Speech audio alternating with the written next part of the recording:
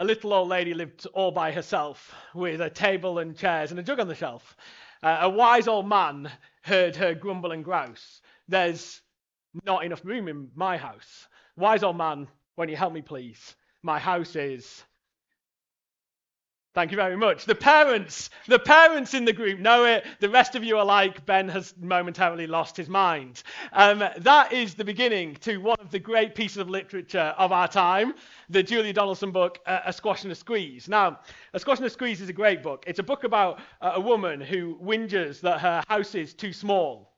And she goes to a wise old man and says to him, I've got this problem, my house is too small, what should I do about it? And he tells her that she should take in a variety of animals to live in her house with her.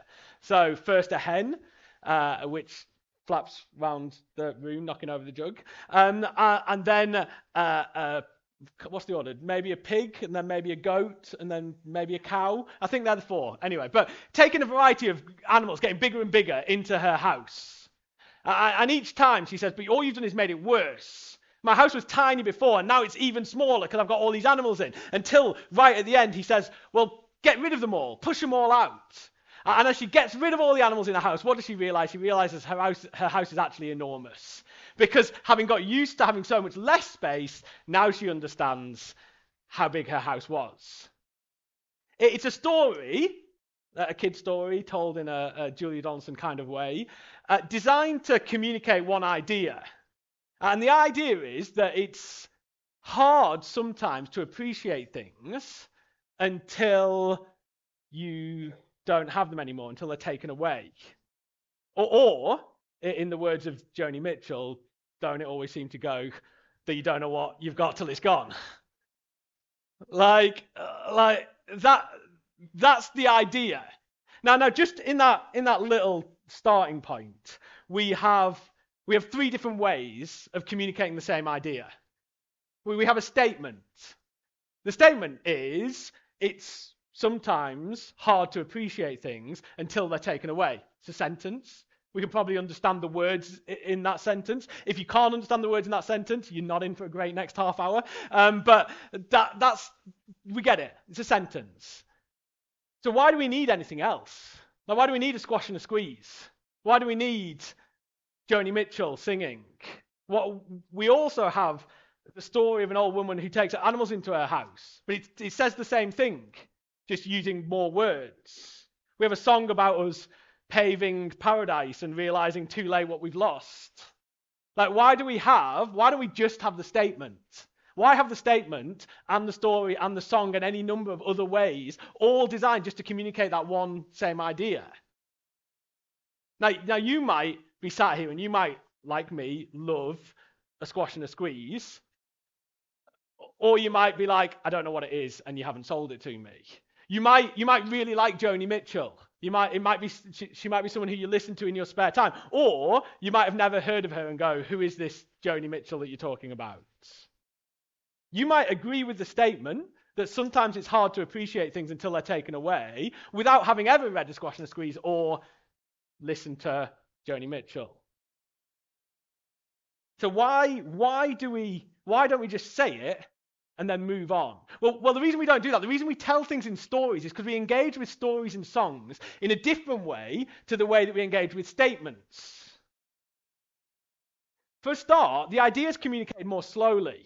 So if I just say the statement and then move on, we've all moved on to the next thing. None of us are still thinking about that idea. But if you tell the same idea through a story, it slows you down.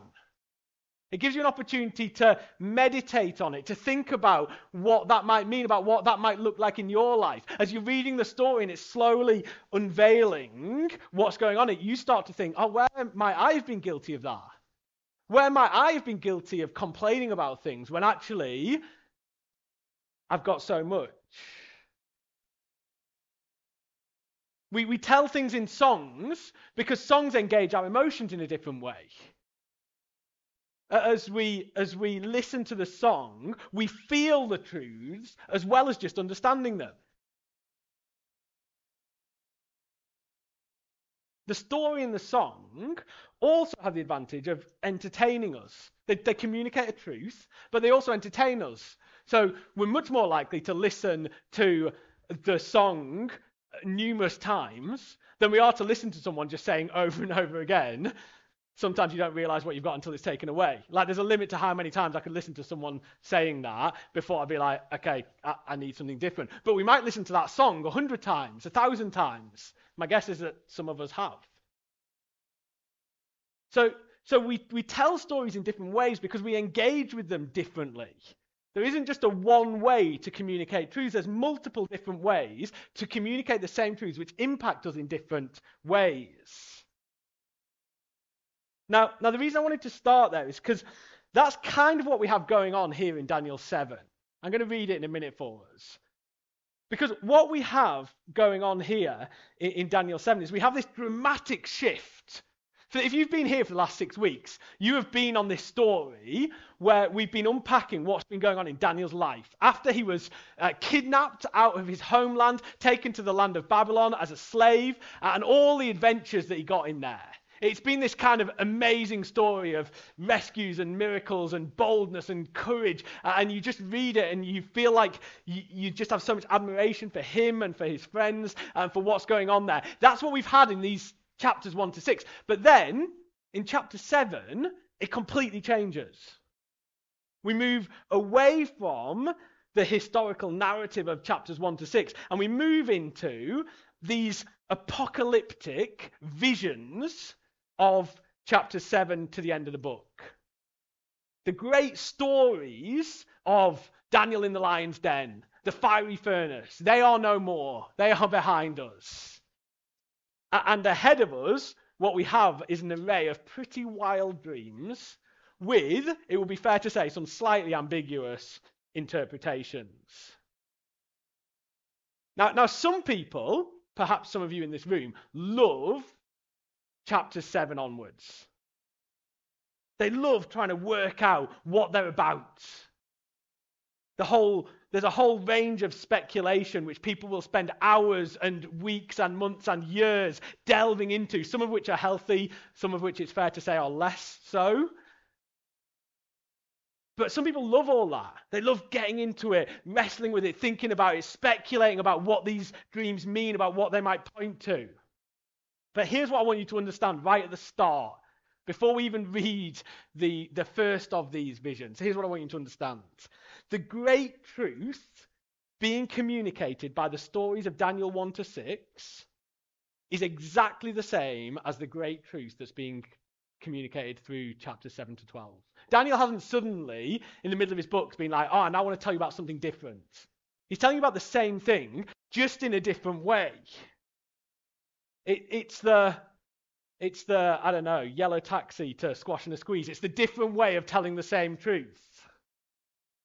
And the great truth Daniel wants his readers to understand is this. Okay, I just want you to have this in your head because this is going to be key to us understanding everything that's happened in the book of Daniel so far, everything that's going to happen going forward. This is the great truth that Daniel's wanting to teach us.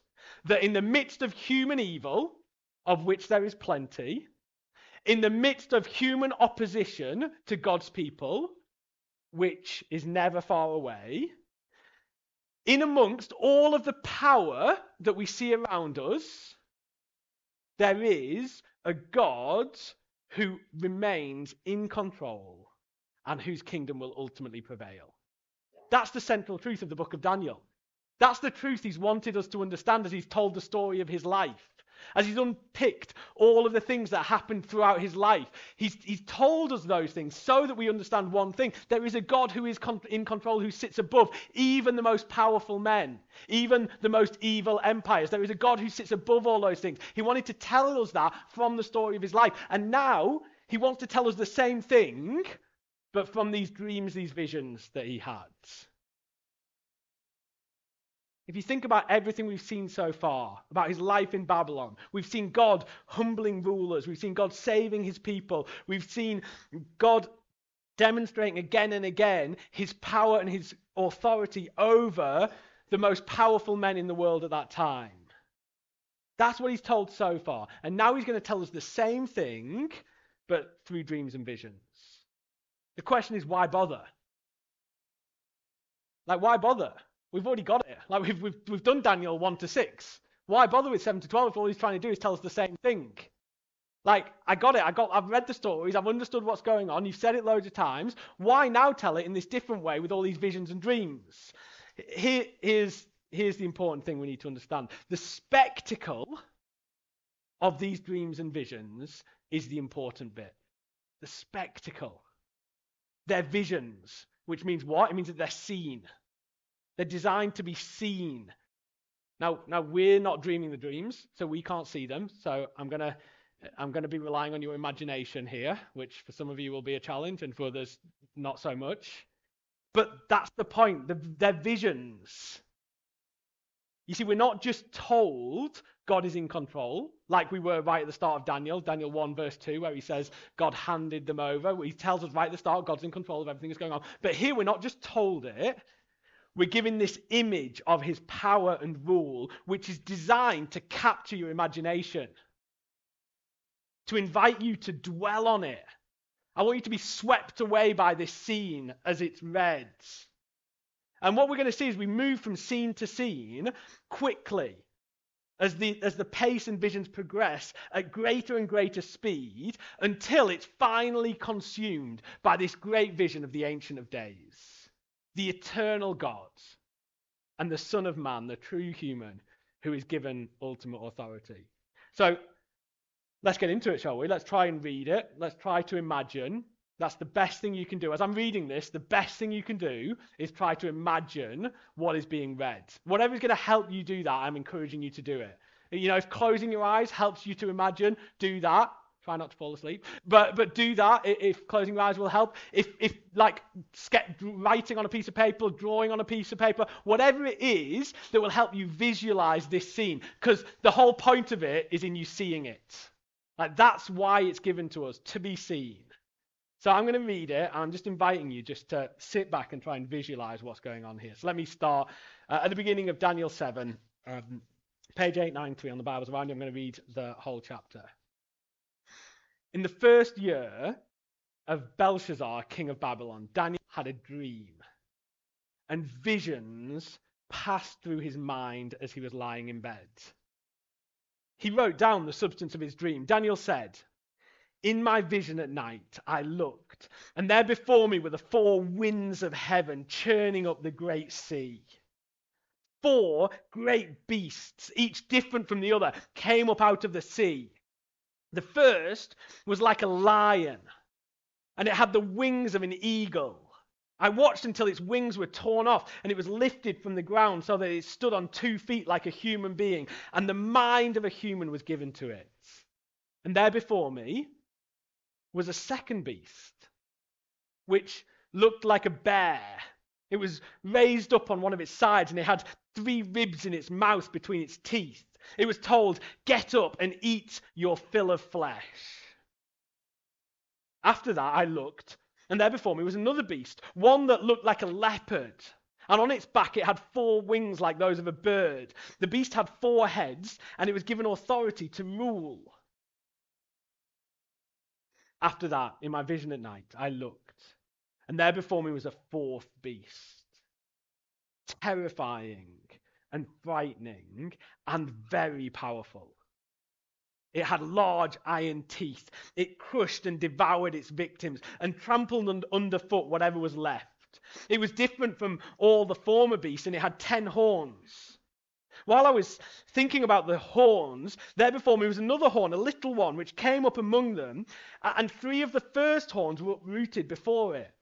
This horn had eyes like the eyes of a human being and a mouth that spoke boastfully. As I looked, thrones were set in place, and the Ancient of Days took his seat. His clothing was as white as snow. The hair of his head was white like wool. His throne was flaming with fire, and its wheels were all ablaze.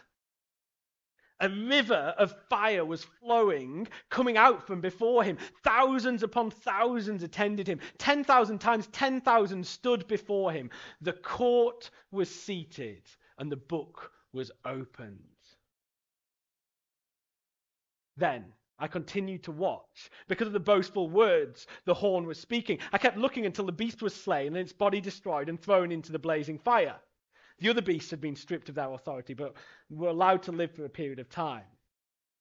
In my vision at night, I looked, and there before me was one like a son of man, coming with the clouds of heaven. He approached the Ancient of Days and was led into his presence. He was given authority, glory, and sovereign power. All nations and peoples of every language worshipped him. His dominion is an everlasting dominion that will not pass away, and his kingdom is one that will never be destroyed. I, Daniel, was troubled in spirit, and the visions that passed through my mind disturbed me. I approached one of those standing there and asked him the meaning of all this. So he told me and gave me the interpretation of these things. The four great beasts are four kings that will rise from the earth. But the holy people of the Most High will receive the kingdom and will possess it forever. Yes, forever and ever. But then I wanted to know the meaning of the fourth beast, which was different from all the others and most terrifying with its iron teeth and bronze claws. The beast that pushed and devoured its victims and trampled underfoot whatever was left. I also wanted to know about the 10 horns on its head and about the other horn that came up before which 3 of them fell. The horn that looked more imposing than the others and that had eyes and a mouth that spoke boastfully. As I watched, this horn was waging war against the holy people and defeating them until the Ancient of Days came and pronounced judgment in favor of the holy people of the Most High. And the time came when they possessed the kingdom. He gave me this explanation. The fourth beast is a fourth kingdom that will appear on the earth. It will be different from all the other kingdoms and will devour the whole earth, trampling it down and crushing it. The 10 horns are 10 kings who will come from this kingdom. After them, another king will arise, different from the earlier ones. He will subdue 3 kings. He will speak against the Most High and oppress his holy people and try to change the set times and the laws. The holy people will be delivered into his hands for a time, times and half a time. But the court will sit and his power will be taken away and completely destroyed forever. Then the sovereignty, power, and greatness of all the kingdoms under heaven will be handed over to the holy people of the Most High. His kingdom will be an everlasting kingdom, and all rulers will worship and obey him. This is the end of the matter. I, Daniel, was deeply troubled by my thoughts, and my face turned pale, but I kept the matter to myself. There you go. That's the vision. Chapter 7 of Daniel. We've had this gear shift. Let me just spend a few minutes, I'm not going to spend ages, just helping us think a little bit about what we're meant to do with this imagery. As you were sat there, hopefully trying to stay with it, trying to imagine it, trying to visualize it, I wonder how you felt as that was going on. Specifically, as you were reading those first 9 verses, kind of what sense did you get during that bit of the vision? For me, as I read it, the central feeling is this slight sense of chaos. Because Daniel starts describing his vision, but it's almost like he's struggling to keep up. First, there's a lion with the wings of an eagle, and then there's a bear, and then there's a multi-headed flying leopard, and then this fourth beast with all these horns, and some horns fall off, and some return. It's frantic. Just as soon as you've begun to visualize one, the next one is already there. That's one of the great challenges as you're trying to visualize it, isn't it? You get like a couple of verses about a lion, and suddenly you're talking about a bear, and you're like, I haven't quite got the lion in my head yet, and I'm already moving on to the bear. Now, I want to suggest that sense is deliberate. It's deliberate. It's how we're meant to feel, because we're told at the start that the context of this is the winds of heaven churning up the sea. That's the kind of central idea that starts this all off. And the sea in the Bible is often used as a symbol of chaos and danger. That's why in Revelation, when the new heavens and new earth are described, we're told that there is no sea. It's not because necessarily there won't be a sea. It's because it's saying there will not be that chaos, that disorder that the sea kind of symbolized. And so what we actually have here in this vision is this stormy, slightly dangerous, slightly chaotic, slightly frantic scene with these beasts coming and going, almost before you've had time to catch your breath. It feels like the whole scene is wild and out of control. Now you can see how Daniel might have felt that that was a bit what his life was like. You could see why Daniel might feel like his life is a bit wild and a little bit out of control. As a young boy, young man, kidnapped, taken out of his homeland into Babylon, and then during his time in Babylon, empires coming, empires going, one king being overthrown, another one coming to follow him. One minute, he's raised up and given the riches of the nation. The next minute, he's threatened with death and thrown into a lion's den. And he looks at his life and he just thinks, my life just feels out of control. All these things coming and going all the time, struggling to keep up, struggling to know, where does he fit into this story? What's going on? It would be easy for Daniel to feel like events have overtaken him. Like it's just one thing after another with never a chance to regroup or even think.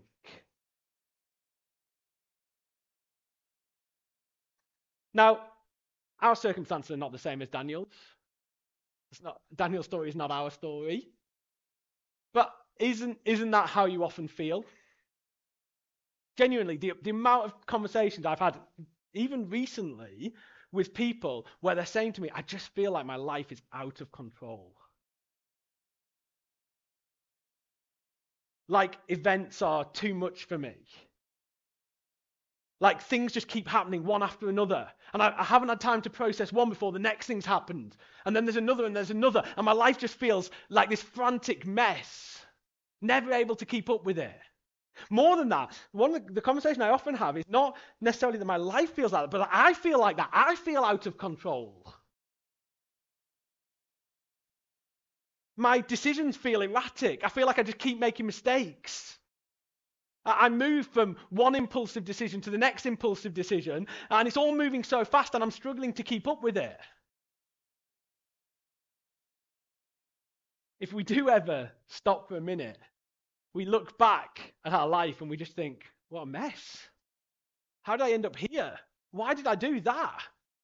What was I thinking? See, that's the scene.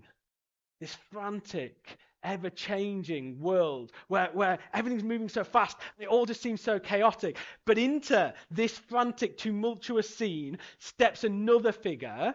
And this bit of the vision is markedly different. Look at verse 9. In verse 9, we're introduced to this figure. The Ancient of Days. I mean, his very name just speaks of stability. The Ancient of Days, the one who has always been here.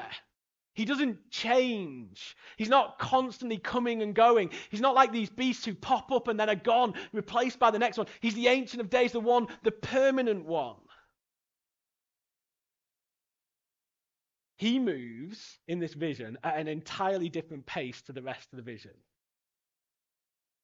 He's not rushing about, trying to keep up. No, what's the image? He enters the scene. He walks into his courtroom. He prepares his thrones. He sits himself down. He calls his court to him, and he opens the books. He's not going to be rushed. He's not constantly worried about how is he going to keep up with all these changing events, all this mess that's going on beneath him. No. It's all very measured. It's all very calm. It's all very in control. And led into his presence is this Son of Man. He was given authority and dominion over all peoples and nations.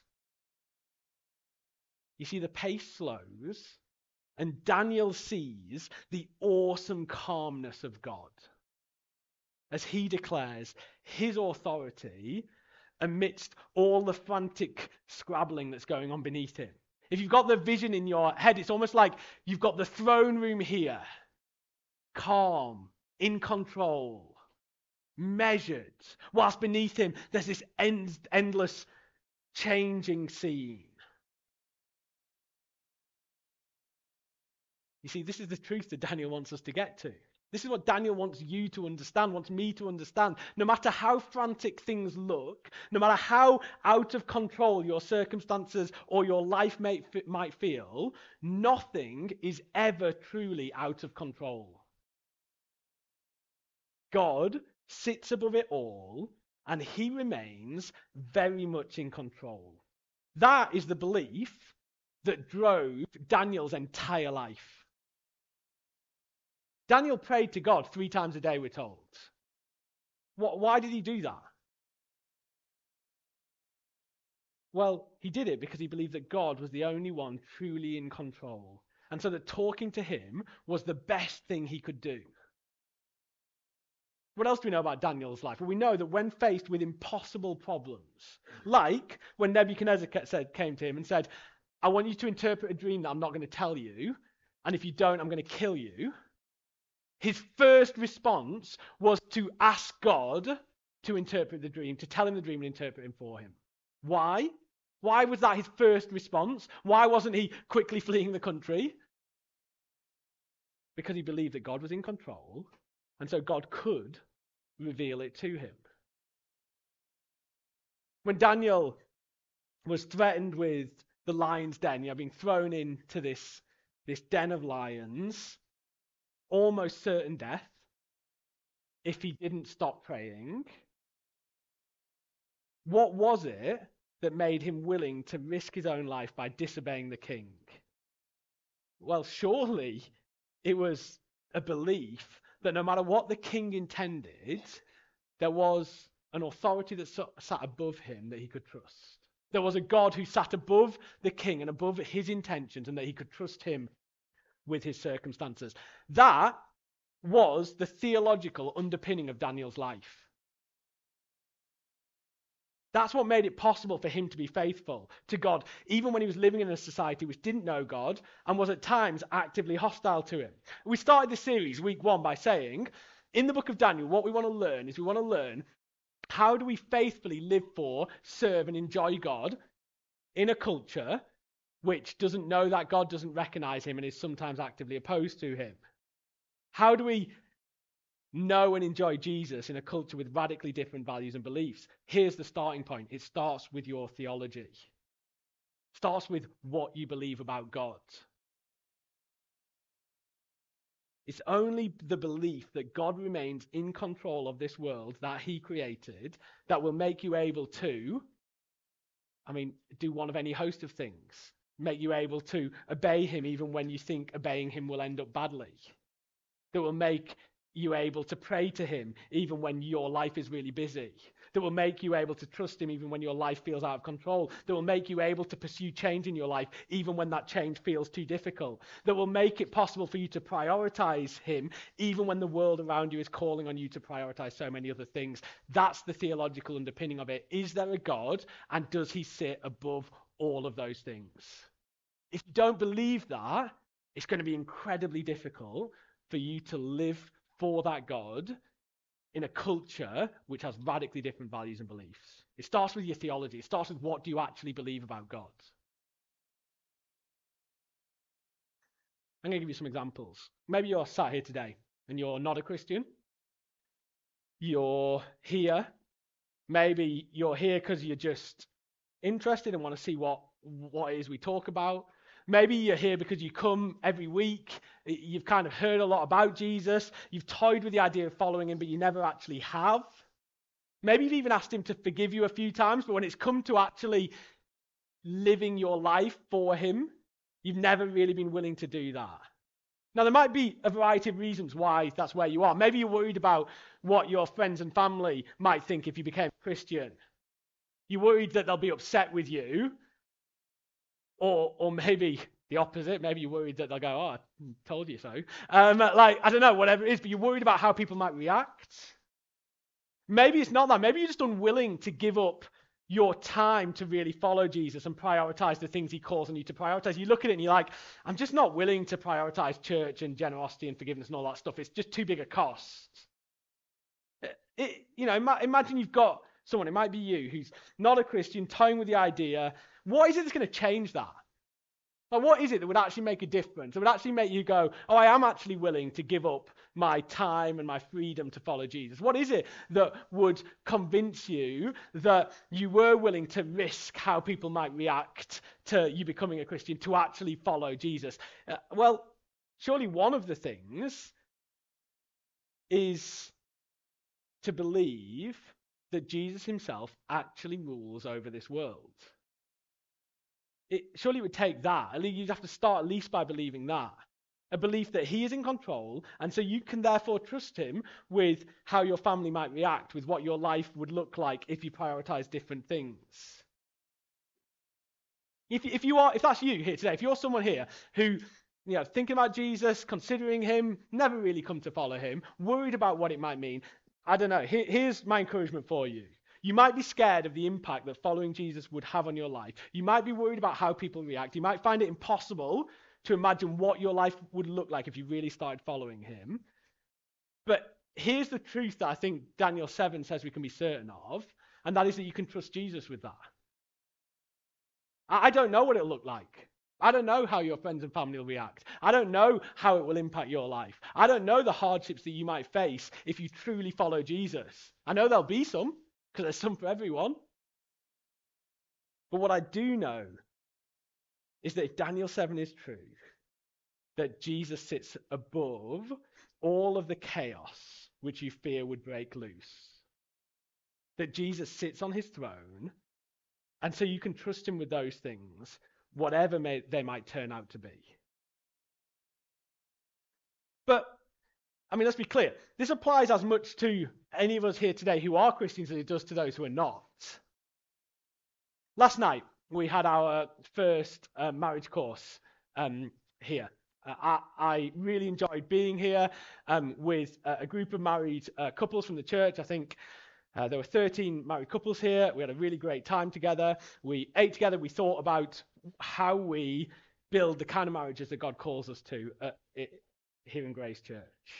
And one of the things I was encouraging people to do last night was take whatever the first step is to improving your marriage. Like whatever that is, whatever that first step that would actually improve your marriage, actually take it.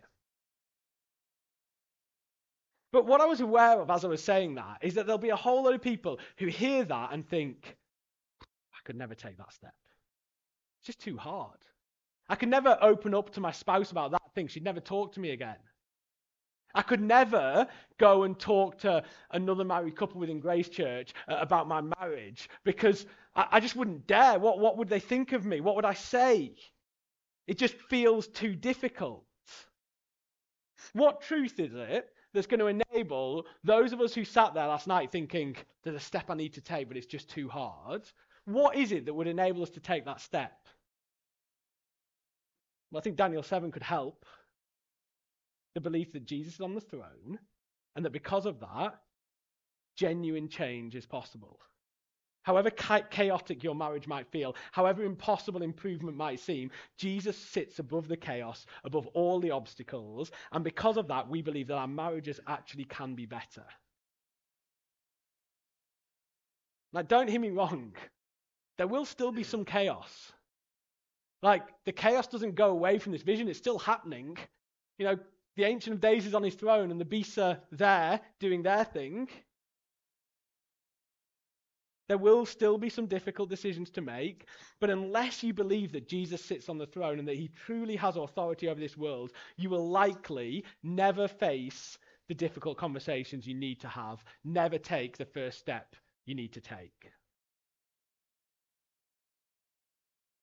Let me give you one more. Maybe neither of those are you.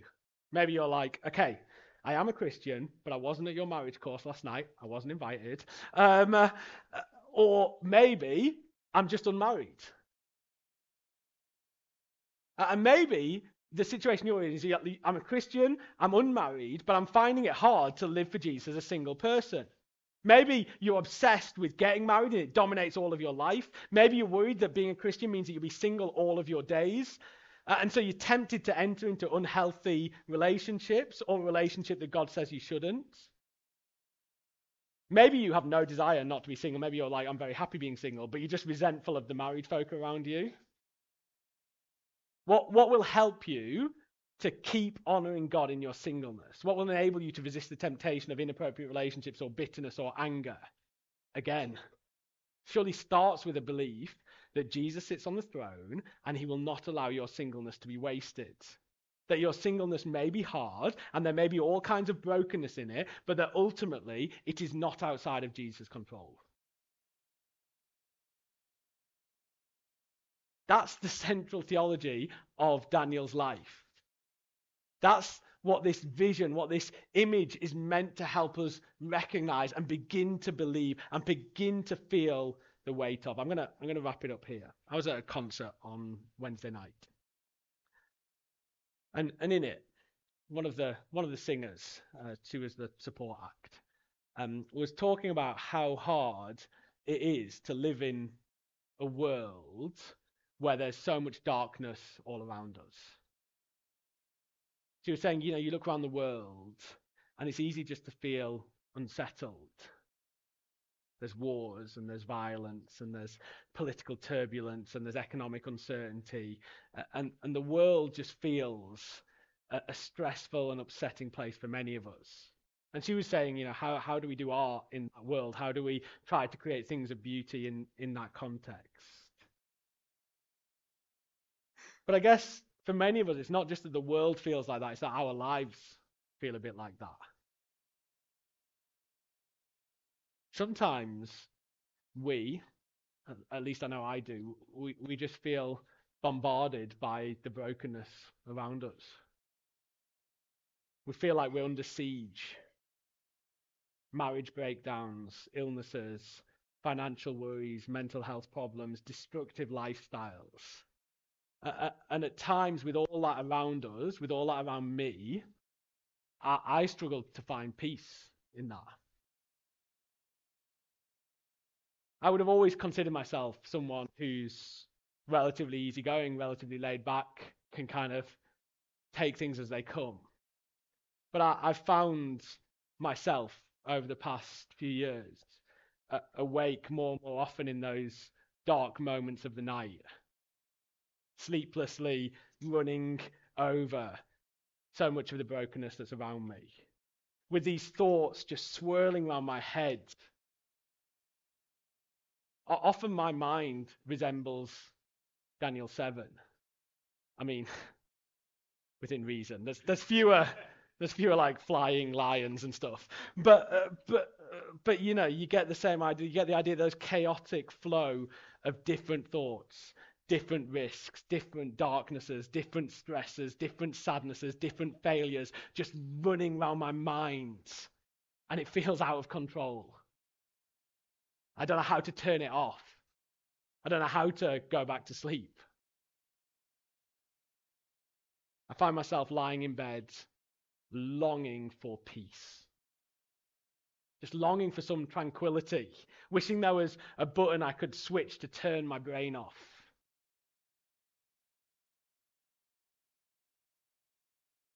Longing for that tranquility amidst the storm, for some stability amongst the churning sea. And here's what I found. The more I fix my eyes on the Ancient of Days, sitting on his throne, the more peace I found. The more I'm able to see the Son of Man calling all people to come to him and find rest for their weary souls, the more peace I find. The more I am able to take all the churn and all the brokenness and all the chaos to God in prayer and trust that he is the one who sits above it, the more peace I found. I've actually found more than that. I found the better I sleep.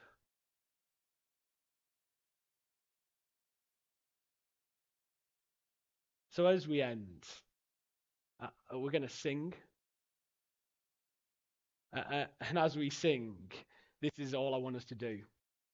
I want us to, in these songs, get a glimpse of the Ancient of Days, sitting on his throne, seeing that awesome God, and allowing Daniel's vision of a God like that to bring the peace that I think many of us are actually looking for. I'm going to pray. While I pray, the band can come up and then we'll sing.